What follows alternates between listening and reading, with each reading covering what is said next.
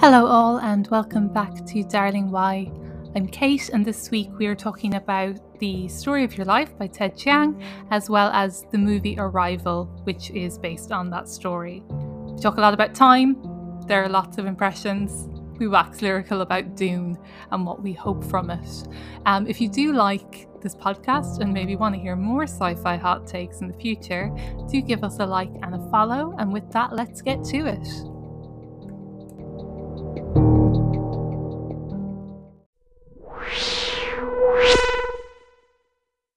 How do you feel about time? Time is like a resource that no matter how much money you have, you can't buy more of. So wow, it's really what a deep. Take. What a take on time. It's the deep take on time. That is actually not, I don't think it's that deep a take actually. I think it's quite a shallow take on time compared to what we're going to talk about. That's the joke. Anyway, we're going to talk about time in sci-fi content today. Yes, we are. Both my favourite and most hated of things that come up in sci-fi. What, time? Art. Yeah. And content? I hate that I'm calling pieces of art content, but that's you. That's not me. I didn't say that. This decade has ruined me. No, I didn't. I said it, and this decade has ruined me, obviously, because that's how I refer to things now. Will you apologise to Ted Chiang? No, kidding. So, in sci-fi, it's usually time travel, I suppose, which this isn't really, but sort of is. Time travel sci-fi is, like I say, my favourite type of sci-fi, but also my most hated type of sci-fi. It's the one I get the most het up about, enraged. You've watched a lot of time-based content with me, and I get really annoyed about it. Yes, you do, because you spend the whole time going, the rules, oh. It's important. What are we going to do? Create a time paradox here? And also, there's been so much time, because there's Loki and What If in the Marvel universe at the moment, which are kind of based on the concept of time in the multiverse. What if? Beautiful. And I've been watching time-based content since I was a kid. So The Time Machine, the remake, not the original. Is that the one with Samantha Mumba? Yes, it was the one with Samantha Mumba. When I was young, you get sort of not quite time travel, but holodeck projections from Star Trek. That's a kind of a thing. History bounding sort of in a holodeck affairs. Mm-hmm. Just watched a lot of Doctor Who until I couldn't anymore. I stuck with it as long as I could. The thing that frustrates me, like you say, I'm fine with whatever layout of time you want to do, as long as you kind of stick with what you've set out in universe. Yeah.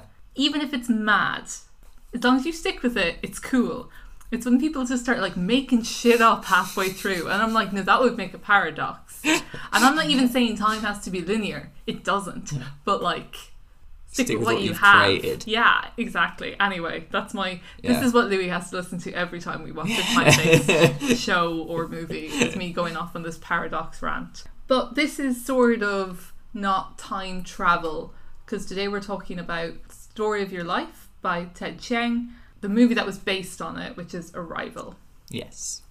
So you've seen Arrival, we watched it together. To my knowledge, you haven't read the story I'm talking about. So it's technically a novella, I guess. Yeah. I have it in a book of short stories, so I sometimes think of it as a long short story. But it was originally released in 1998 and then came out in the collection I have in 2002. We'll kind of get into all of these bits, but the inspiration for Story of Your Life came from Ted Chiang's fascination in something called the variational principle in physics. Okay. Which we will get into later. And I'll explain what that is and everything. Yeah. I'm going to need it. Oh, yeah. Look, I used Wikipedia a lot for definitions in preparation for this. Thank you, Wikipedia, for all you do. But also, it's interesting because the story also looks a lot at free will, dealing with the inevitable, and linguistics. Chiang spent 5 years researching the field of linguistics before even attempting to write this story. Yeah. Which I love. Look, I love some niche content. I love some well-researched stuff.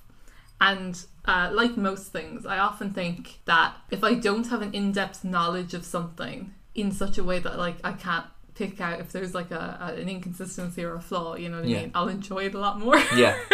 So my knowledge of physics is pretty basic. As is mine. Yeah, I did science up to the age of 15, and then I did chemistry and biology and just fucked off physics. Nah, mate, didn't want it. Somewhere Professor Brian Cox is very sad. I watched, actually, that was my physics input. I watched a lot of Brian Cox shows. Got some Dara O'Brien physics content during that period of my life. And I don't know anything about like the field of linguistics. Yeah.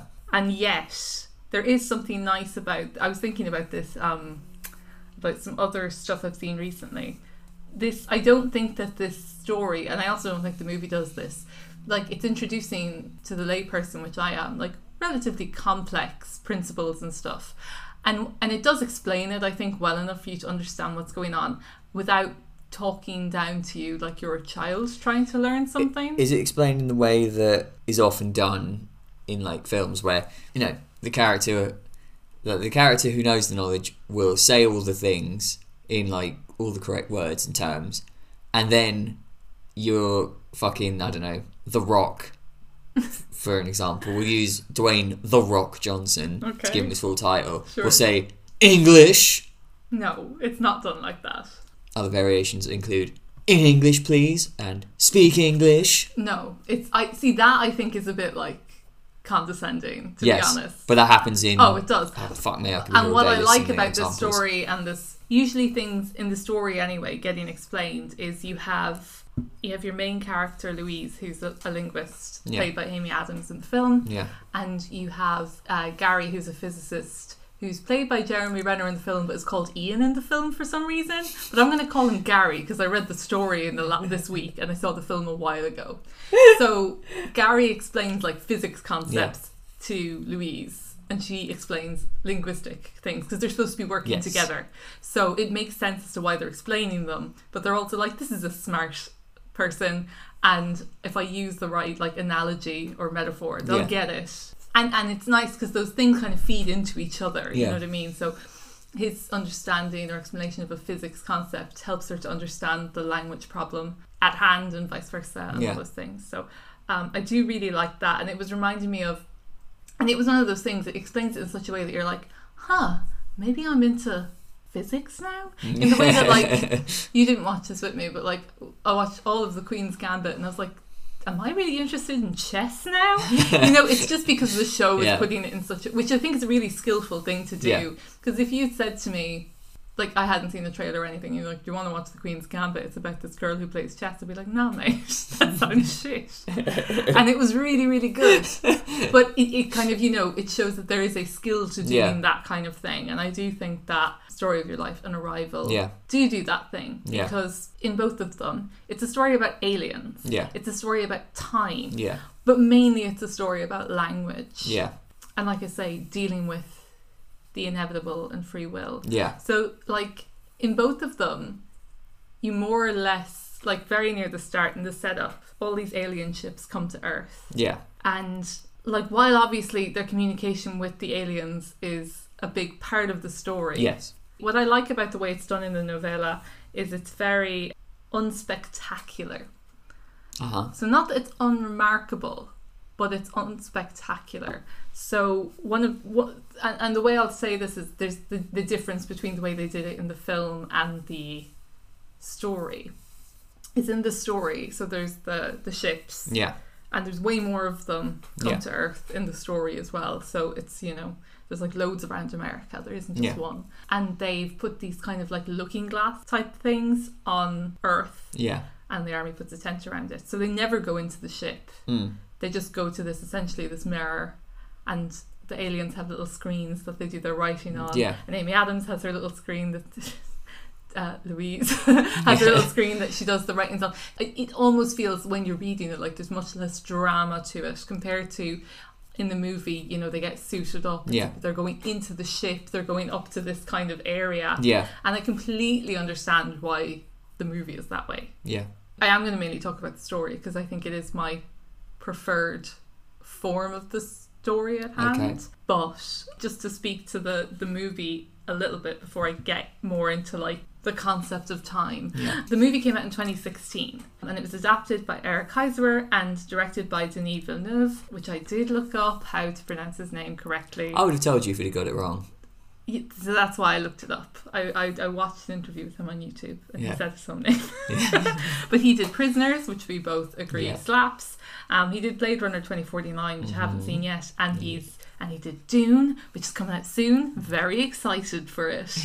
And he was nominated for Best Director for an Academy Award for Arrival. Yes. And it was nominated for 8 Academy Awards. It also won the Ray Bradbury Award for Outstanding Dramatic Presentation and the Hugo Award for Best Dramatic Presentation. Ted Chiang, who wrote the story, really approved of the film. So he said, I think it's the rarest of the rare in that it's both a good movie and a good adaptation. And when you consider the track record of adaptations of written science fiction, that's almost literally a miracle. Yeah. And I'll come back to that point about like adaptation a bit later. You do often see over the years authors not necessarily loving the film adaptation of their work. No, Roald Dahl famously hated the adaptation of The Witches. Alan Moore literally hates Watchmen. all adaptations. All of them, yeah. He hates all of them. Yeah. Pretty much. Like, yeah. You hear about people disliking Yeah. shit more than you hear about them liking Yeah. things. So I do like that he thinks it's, and I think it's a beautiful film. I think anything I have seen by Denis Villeneuve is really beautiful to look at, and this was, you know, no exception to that. And I will talk a bit later about like the bigger plot differences. Yeah. What I did like, this is just a bit of trivia I got on IMDb, is that the teams worked to create a fully functioning visual alien language for the movie, which I really enjoyed, and they put together this logogram Bible, and 71 of them are actually featured in the movie. So I like that level of commitment. So for context, the language that the aliens use, they have 2 languages. Heptapod A, which is their spoken language, and Heptapod B, which is their written language. Not differentiated in the film, but they do differentiate them in the story. And they find that the written language is kind of the more straightforward one to communicate with, given that they don't have a shared understanding of language. Yeah. Rather than having like words that are broken up into sentences the way that like English speakers would, there are these almost mandala-like circular visual written things with shapes kind of coming off them, and they're certainly in the film like symmetrical. You know, there's a symmetry to them, and you have this kind of theme of symmetry that comes up again and again in the film, which is again slightly different to the way it's framed in the story. So I think the movie, even though like I said, I think I prefer the novella, I think the movie is, as its own thing, really great. I think it did deserve all the accolades it got. That's fucking brilliant. It was a brilliant film. And I'll get into the reasons why I think I personally prefer the story, but I do think like both of these things are well worth your time. The story is only 60-ish pages, like you can get through it fairly quickly. The movie is 2+ hours, but it doesn't drag. It's really beautiful to look at. Amy Adams is perfection in it. Really great performance from her. To kind of come back to the story itself, like there is something about the aliens, the heptapods. First of all, I think it was a really good choice to not make them humanoid aliens. Yeah, it would be stupid. I love Star Trek. I love Star Trek. Everyone's Everyone's a humanoid. Yeah. Everyone's a humanoid. But so many like even something like War of the Worlds, which is they're more alien-y. Yeah. They're still kind of humanoid though. Yeah. Like these kind of small grey type aliens are still bipedal. They're still, whereas the heptapods are more like cephalopods. They're more octopod almost. Yes. And they have, the way it's described in the story is that they essentially have like a barrel torso that could be in any direction and has 7 eyes around the torso, so any direction could technically be forward, and they just sort of almost float along their limbs, any of which could be an arm or a leg or whatever you want to think. And so it is so like antithetical to the way we think about like humanoid type shapes and stuff. It kind of adds to the sense of like, how do we where do we even start in terms of interacting with it? And it is like interesting to see the process of, well, if you don't have a shared language, where do you start? And all those things. So I think giving it that sense of like distinctness, that like literal alienness from humanity, sets a really strong stage for it. Because the other thing that I thought was really interesting, you know, not just about the language, but the way that the motives of humans versus the aliens is kind of framed, which Yeah. isn't a huge part of the story, but it did stick out to me. I think it's a bigger part of the story in the film, Yeah. and is maybe less so in the story. But this idea that, like, you know, obviously it's the army and it's various countries' militaries who are kind of, you know, they're the ones who've set up this interaction between Yeah. like linguist and physicist to alien, Yeah. and the reason that they've done so is they're basically wanting to like either exchange information and kind of get like new tech from aliens, Yeah. or like and find out why they're here, because they must be here for a reason, and it Yeah. must be to like you know, whether it's to give a gift or to take over Earth, or but Yeah. like there must be a reason, and there's such a kind of the thinking behind it must be like there must be some sort of either commercial or like war-based motive Yeah. for coming to this planet. Yeah. And it's very and this is a big part of the story, it's very like cause and effect. Yeah. You did A, you came here, so therefore Must be B. And the way that the aliens are set up to think, like the way they view the world, and it kind of gets explored through the way they communicate with, you know, Louise and the story, doesn't fit with that either. No. It doesn't fit with this Not at idea all. of cause and effect. No. Nope.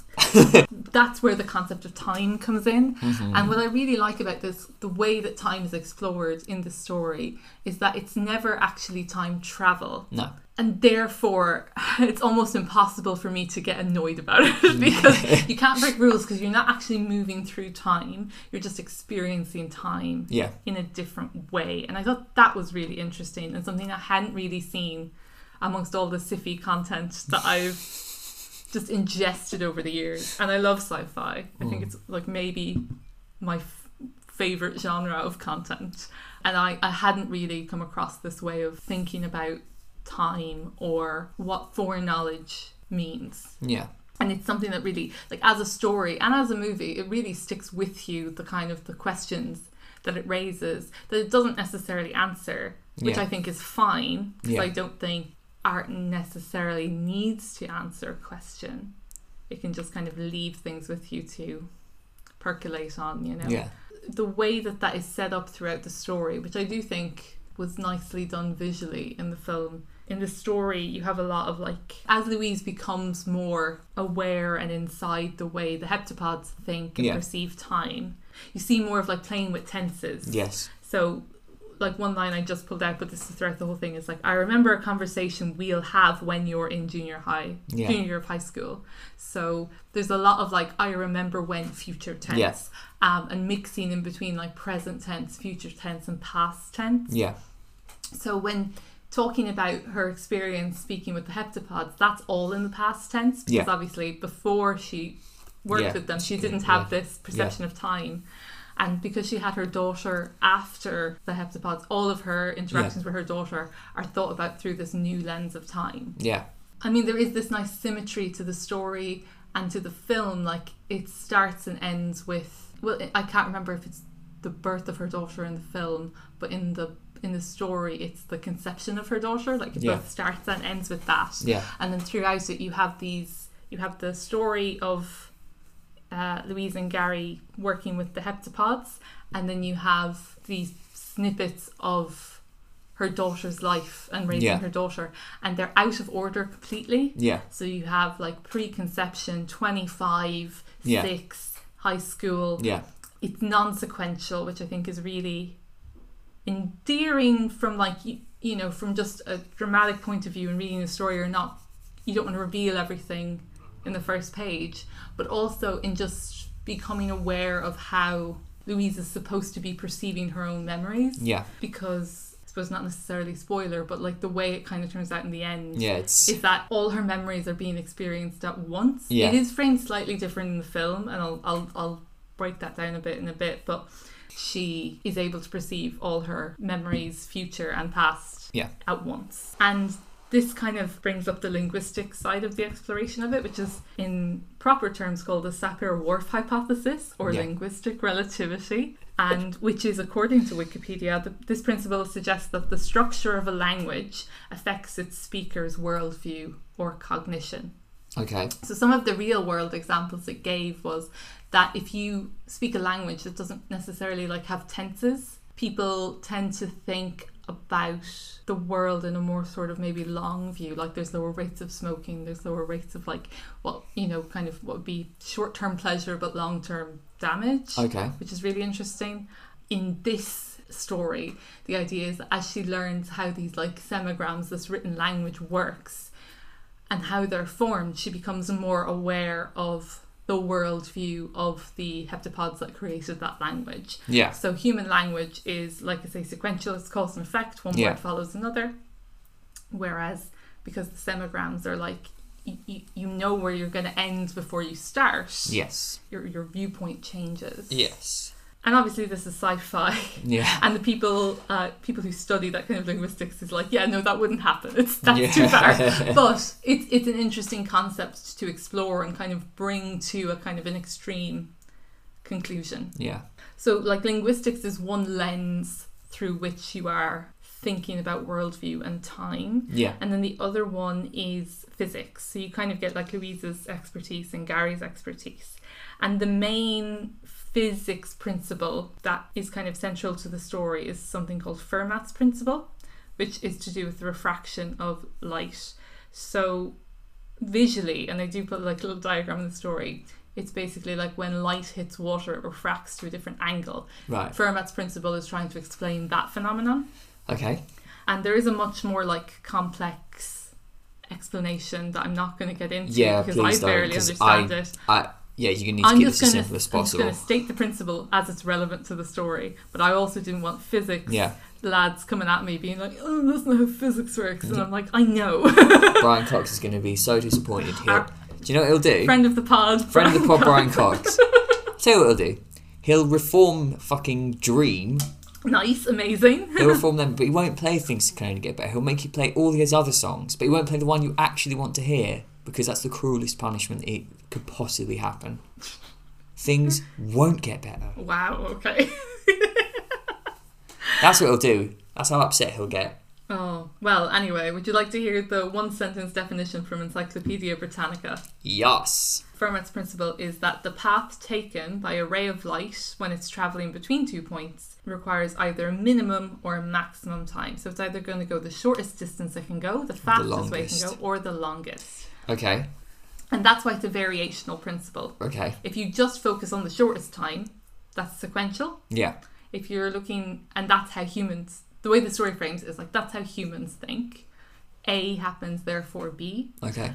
Whereas the way the heptapods think is integral. So they're thinking in both the minimal and maximal time.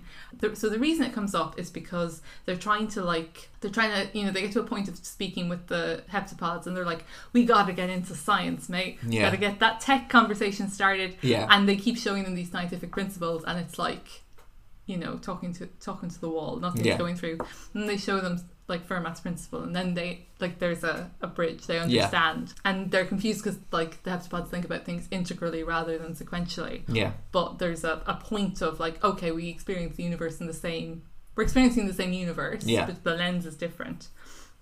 And the way it links into the language then is that I'll quote part of the story because I think it explains it better than I could. So it explains that humans look at things in the sequential way. A happens, therefore B. And then it says, quote, by viewing events over a period of time, one recognised that there was a requirement that needed to be satisfied, a goal of minimising or maximising. And one had to know the initial and final states to meet that goal. One needed knowledge of the effects before the causes could be initiated. And that's how the heptapods think. So you need to know where you're going before you start. Uh-huh. Because if you want to go the shortest direction to a place, you need to know where you're going. Yeah. So that's kind of the setup for how the heptapods think and also how they think through time. So the idea being that humans experience time so sequential fashion, whereas the heptapods experience time simultaneously. Yeah. They experience all of time at once. And how this then links in is if you look at things in that kind of human lens, you have this idea of free will. I can make a choice. I'm at A, I can go the path to the left or I can go to the path to the right. Whereas because the heptapods see what the end is going to be, there's this idea, okay, well, does free will exist? Could you just choose to do the other thing? And that's kind of the tension at play with that question. And it does come up later in the story, like as Louise gets more of a sense of that view, where she kind of has this memory. She's out in like the supermarket with Gary Gainster for dinner, and she has this memory of her 6-year-old daughter dropping a bowl. Yeah. And she then sees the same bowl like in her Yeah. present in the shop.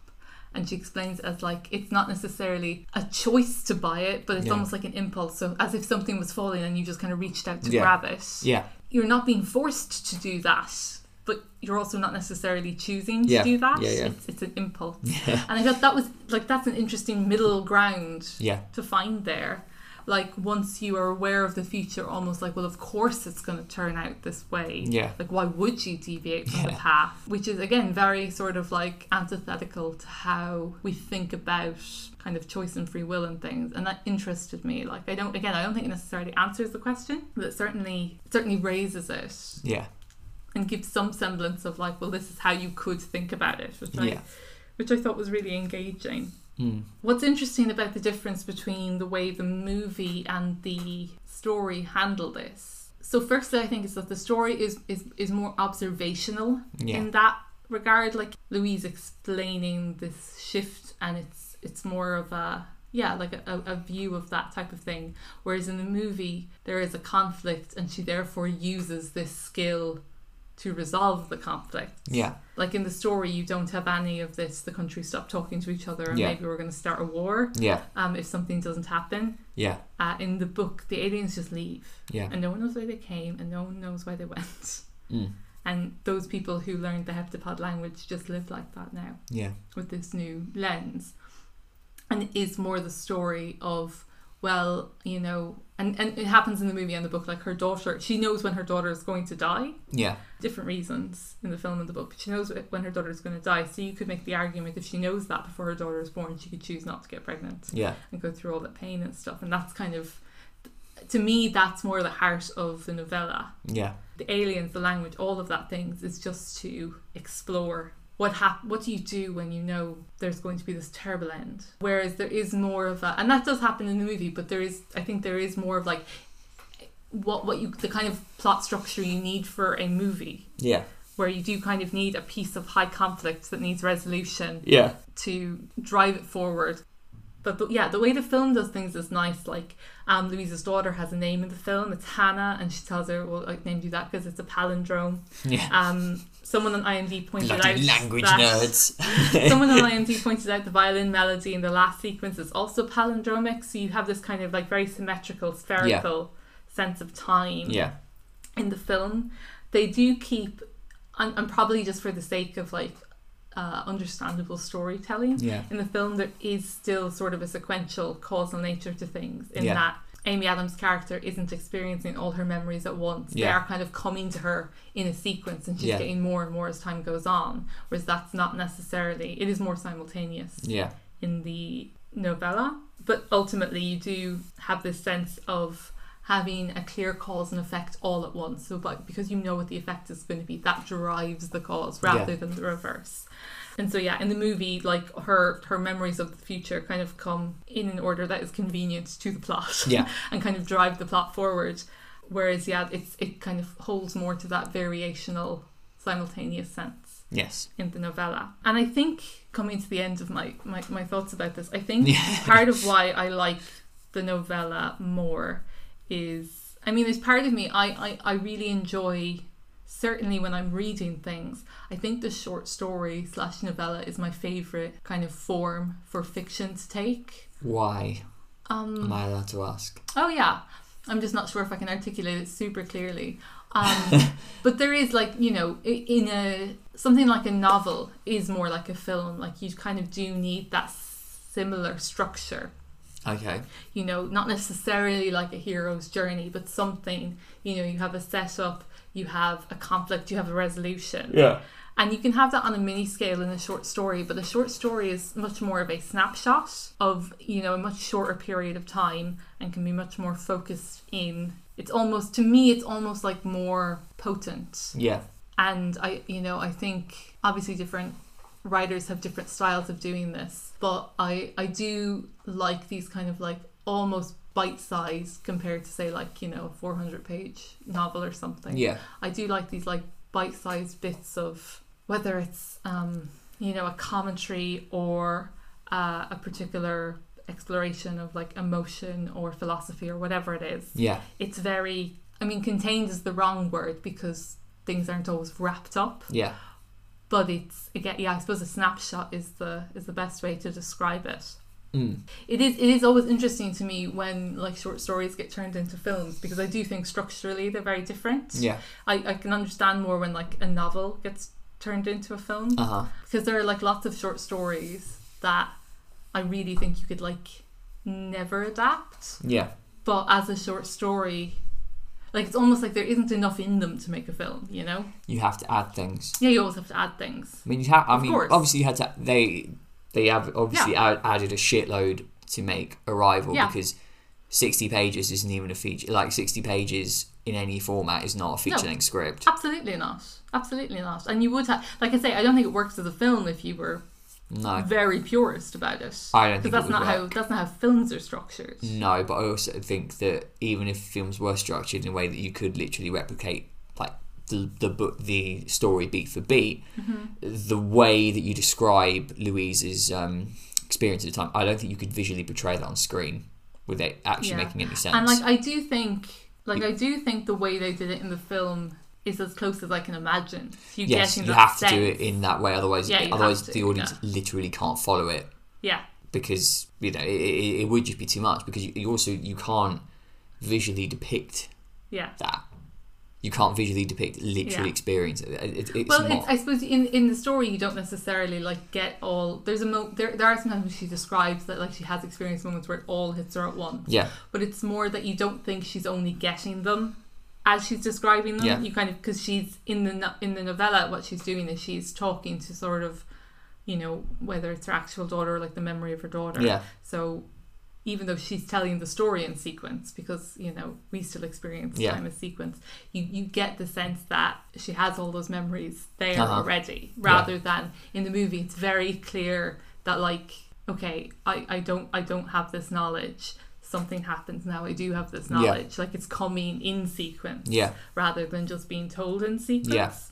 So I do really just enjoy that short form format. Yeah. Just broadly speaking, and, you know, maybe I'll talk about other short stories in the future, because I do really like it as a form, and I've consumed so many of them over You like the years. being given half the sandwich, you want to find the rest. You don't like being given the whole sandwich. I suppose not even that, because I think some things, like with some short stories, I think you could probably expand them into a novel, and then some just are what they are, like they're nouveau cuisine, you know. They're perfect just the way they are. Small bites, small plates. They're small plates, you know. Like, I think sci-fi as well. Most of the I haven't read the source material for, like, every piece of, like, sci-fi material in like you know, films and TV shows that I've watched.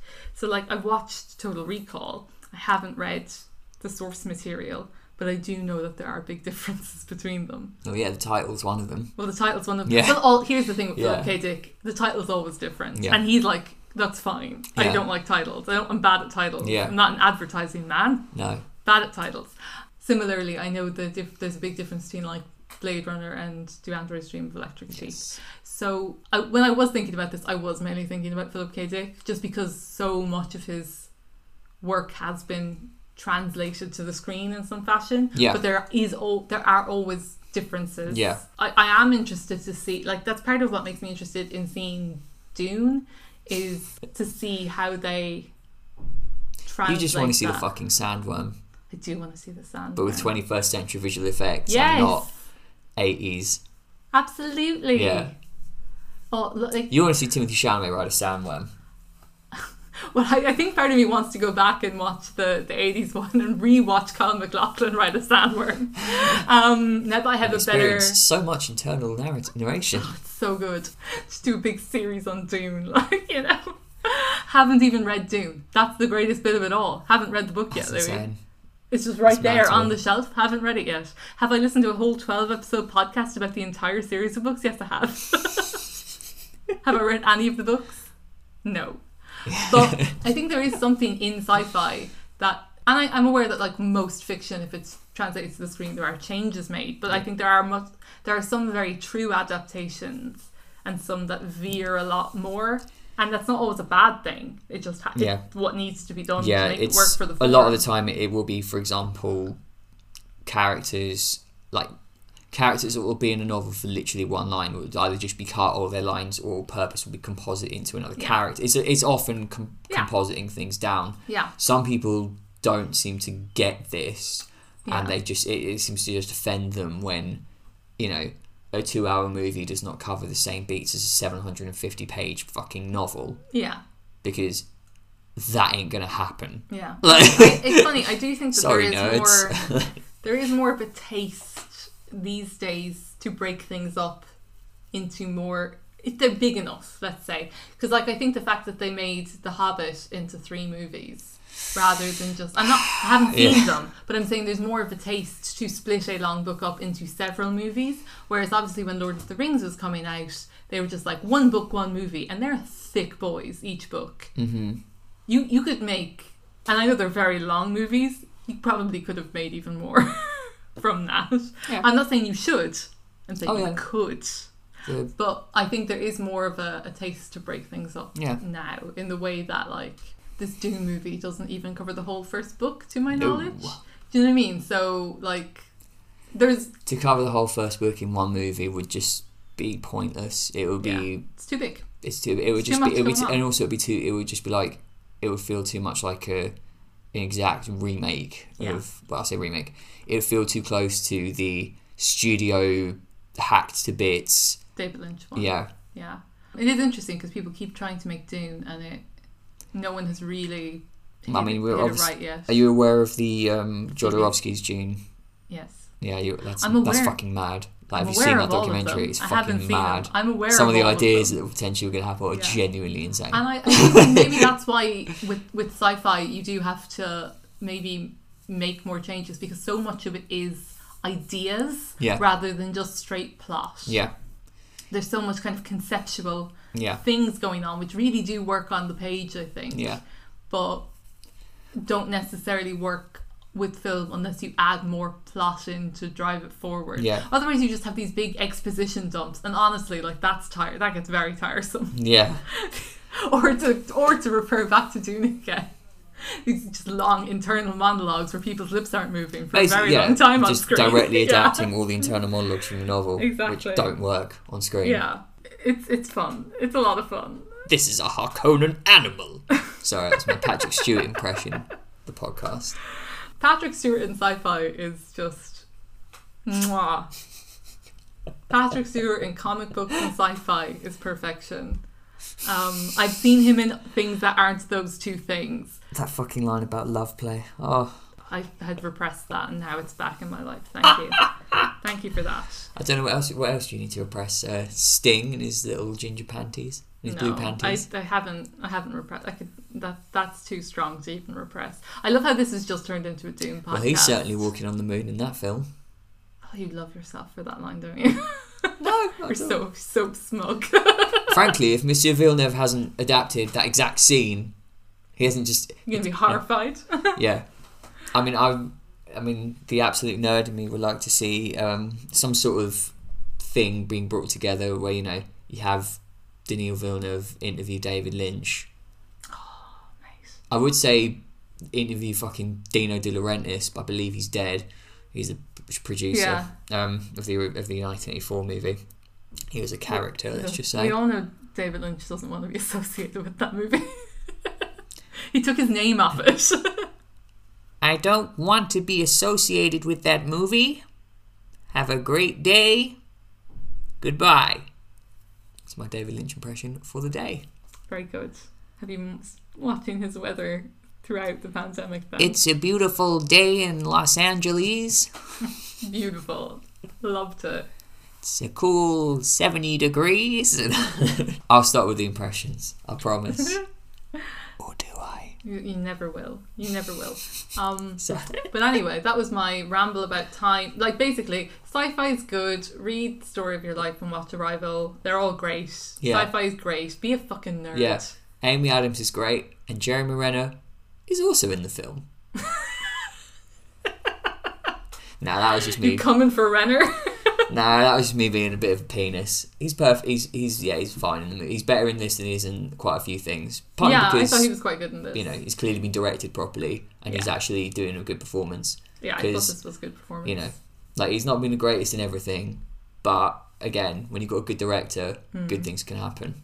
Whereas Amy Adams is great in everything. No, yeah, she is. She's perfect in everything. Yeah, she really is.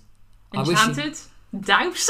They're all completely different. But I hate Enchanted, but she completely nails the role. She's really good in Enchanted. Oh, yeah, I really like Enchanted. Movie. I completely understand why you don't. Yeah. She was great in Doubt.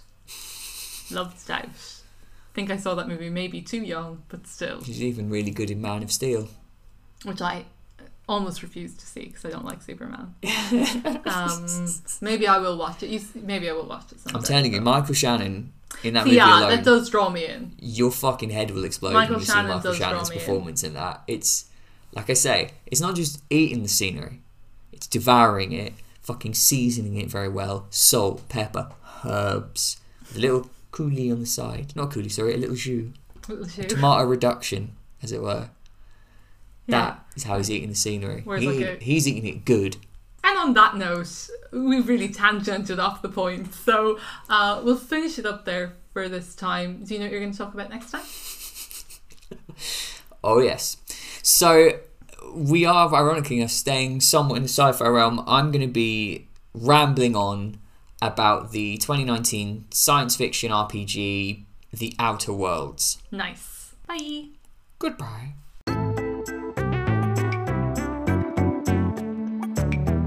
You were listening to the Darling Why podcast presented by Louis Tangarides and Kate Stewart. If you liked what you heard, please feel free to give us a follow at Darling Why podcast on Instagram. Feel free to rate and subscribe on whatever podcast feed you're listening to. This podcast is produced, edited and put together entirely by Louis Tangarides and Kate Stewart. Thanks for listening. See you next time.